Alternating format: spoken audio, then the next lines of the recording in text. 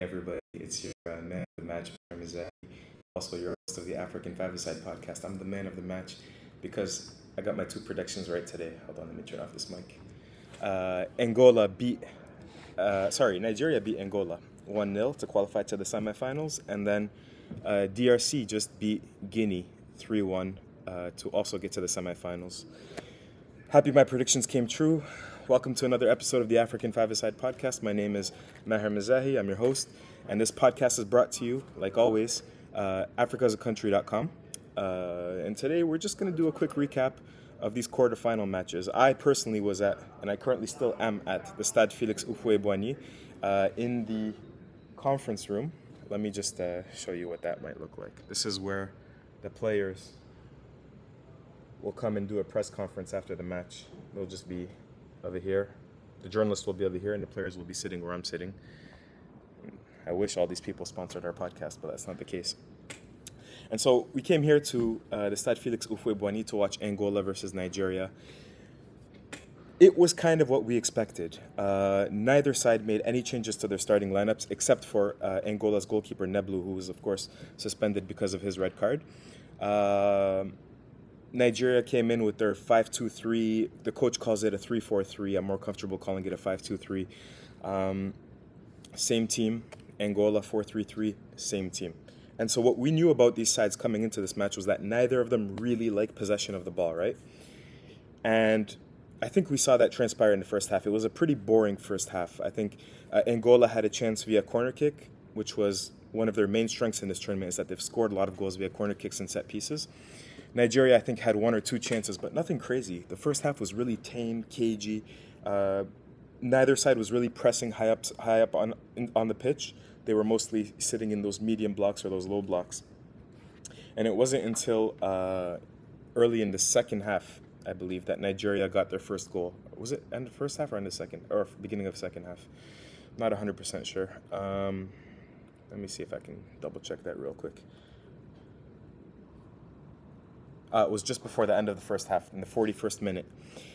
And it comes from, again, Nigeria, they've only conceded one goal in this tournament. They sit back. They don't press. They kind of sit back. They're comfortable on the ball. It's not like they hate having the ball. But they're going to sit back, and as soon as they get the ball, if you're out of position, they're going to play vertically, behind the line. And that's exactly what happened. We had Zaidou Sanusi play a ball to the wing that Moses Simon latches onto, and Kialonda Gaspar, the Angolan center half, is pulled out of position, but Simon gets there first. And as he gets there first, you're like, as soon as he got there first, it's like, oh, this is trouble. And Simon, carries the ball towards goal. And here you have two Nigerian players making a run. You have Victor Osimhen, who does a great job. If you haven't seen this yet, look at the run he makes. It's a very, very unselfish run because he knows he has two Angolan defenders on him. And he doesn't, the easy run there is to sort of maybe fake a run towards goal and then withdraw yourself, create a little bit of space, and knock it in. But what he does is he drags those two Angolan defenders with him to the second post, and Ademola Lookman very, very intelligently finds the space near the penalty spot. Moses Simon slots it back to him, and Ademola Lookman finishes. And 3 goals for him in this tournament. I think we've discovered in Ademola Lookman that we didn't see before with the Nigerian national team. This was him at Atalanta last year. He's in great form, and him and Simon, I think, are really, really enjoying this new role of theirs in this 3-4-3 formation where they're playing closer to Osimhen and using that interchange and less, hugging the touchline. The second half, we knew Angola was going to be on the ball. Again, because Nigeria don't really want the ball, and now Angola have to chase. And to be fair to Angola, I thought they did well. Honestly, like Gilberto was a little dangerous. Gelson Dalla, remember one of the matchups we were thinking about prior to the match was Gelson Dalla against Ola Aina. I thought Gelson Dalla was a little bit quiet today. Now, is that a question of Aina completely marking him out of the match? I don't think so. I think it might have been fatigue. Pedro Gonçalves, after the match, where I'm sitting right here, he was speaking to the press and he said, we've played in 3 different cities and Nigeria have only stayed in Abidjan. And he said, I thought that really affected the players today and we were over-fatigued. And I thought, as Angola were pushing in the second half, and they were pushing with a lot of energy, they did seem a little bit tired at times, like a player like Gelson Dalla, I think, even though he missed it. Sorry about that. Even though he missed, even though he missed the first match of this tournament, I thought he did seem a little bit fatigued. Mabululu was okay. One of these mics is on. Hold on.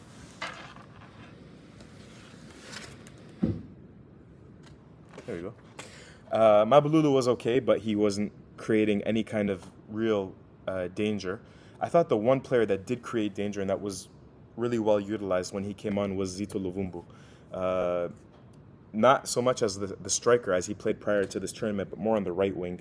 I think he found space, he cut in. Just his delivery let him down once or twice. But he provided something different that Angola didn't have before. I thought it was interesting that Pedro Gonçalves also brought Freddie off. Freddie is a player that has 3 assists in this tournament, and he's really the most probably progressive midfielder that Angola have. So for him to hook Freddie off, and Freddie wasn't happy about that. I don't know, it was an interesting decision, but maybe he's also thinking about fatigue, as I mentioned before. So yeah, look, Nigeria, let me read out some statistics. They only had 45% possession of the ball, which is very consistent with what they've been doing throughout this tournament. 13 total shots. Victor Osimhen, 4 shots. And it's one of those, again, where they're squeezing the ketchup bottle, but he has no luck, this guy. With that run in the first half for Ademola Lookman's goal, you see he's helping create goals, even though he's not scoring. But in the second half, he goes up for a header off of a free kick, scores, and he's, maybe just a few centimeters offside. I feel for Victor, because he's doing everything he can and the team is benefiting. He's just not scoring. But again, where I'm sitting right here after the match, Moses Simon was man of the match. And he said that, nobody really cares who scores in this Nigerian team. We're all just happy to be winning and to be moving on. So yeah, I thought, this was pretty much Nigeria's game plan. 45% possession, they create 13 shots from it. Angola had 55% possession, they only create 10 shots from it. Nigeria have more shots on target, more big chances. Angola just have more corners. So yeah, overall, I think this was really Nigeria's game plan. They're yet to only concede 1 goal in this tournament, and that's very impressive. I remember when Algeria won in 2019, I think they'd only conceded 2 goals. And so when you defend well in these tournaments and you create many chances, even though they're not scoring many of them yet, that's a recipe for success for Nigeria. They're the bookies' favorites. I think it's probably justified and deserved now. So now they're going to be waiting to see who qualifies from the other quarterfinal between Cape Verde and South Africa. Now let's talk about the second match of the day, DRC versus Guinea. Hold on a second. DRC versus Guinea. This was a match coming into it where we said DRC concedes the least amount of shots, even though they haven't really played ultra-attacking sides. And Guinea creates the least amount of shots. So that wasn't the recipe for success. And I did think that despite the fact that when they're playing in Ebimpe, they have so many Ghanaian fans that they can create that kind of home atmosphere. I did think that DRC were going to win by more than 1 goal. I was sweating in the first opening minutes of the match because Mohamed Bayo gets barged into by Chancellor Mbemba. It was maybe a little bit of a soft penalty, but I do think it was a penalty. And Guinea convert their penalty kick. Guinea actually impressed me. They created more chances than I thought they would in the first 30 minutes of this match. And we talked about, the selection dilemma that the coach Kaba Diawara might have. He decides to go into this match with most of his trusted players. Naby Keita, Amadou Diawara. I think that was an interesting decision from him, but it was probably the right decision. I think they played decent matches. Agibu Kamara played really, really well again. He's such a good AFCON player. Player that plays for, I think, Atromitos in Greece. Never watched him ever in the club career, but I doubt he plays as well as he plays with Guinea. Otherwise, he'd be at a different club. I got to stop swinging like this. Who else? DRC kind of grew into this match, and Chancellor Mbemba equalized, before 30 minutes were played with a great, great goal. I think it was Bongonda who puts the corner kick in, and it goes over everyone's head. Mbemba controls and finishes with the left foot, makes up for the fact that he conceded the penalty kick. So great job by Mbemba as a captain of the team, making up for his own mistake. So we go to halftime. I believe it was 1-1 at halftime, which was, I think, a pretty logical score line. In the second half, DRC get their version of a soft penalty, but it was a penalty, right? And this is all an individual effort from Silas Katompa, who goes on like a 50-yard run, and he gets clipped by Janvier, and he wins a penalty, as he was running and bearing down on goal.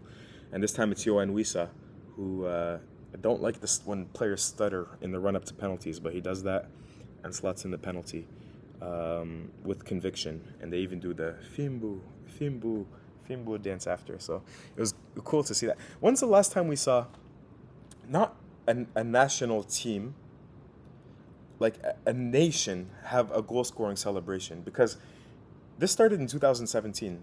None of the players from 2017, except for maybe Mbemba, are still playing for DRC, or at least starting for DRC. But this celebration just became a national thing. I don't remember the last time we had, a national celebration in football. But I love it. And then finally, as Guinea starts to open up, Arthur Masuaku off of a free kick. I don't think he meant to do this on purpose. Others in the press room here in the media center do believe that he did it on purpose. But he hits a free kick. I think he was trying to cross it, but he ends up getting topspin on the ball, and it surprises the goalkeeper and finds its way in, and DR Congo win 3-1. It was deserved because I thought Guinea had the stronger 30 minutes, and they created more chances than I thought they would in those 30 minutes. But as soon as Mbemba equalized, I think DRC had a stronghold on a foothold on the match.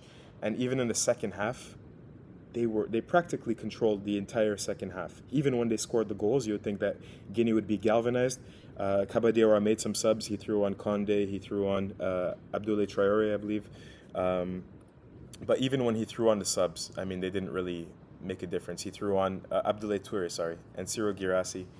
Didn't really make a difference at all. So overall, I think logical win for DRC, and another great night of African football. So DRC now awaits the winner of Mali versus Cote d'Ivoire tomorrow in Bouaké, and Nigeria awaits the winner of South Africa versus Cape Verde, which is going to take place in Yamoussoukro. I'm going to leave it there for tonight. I think we've done our 15 minutes. And thanks for listening. We'll talk to you tomorrow. Peace.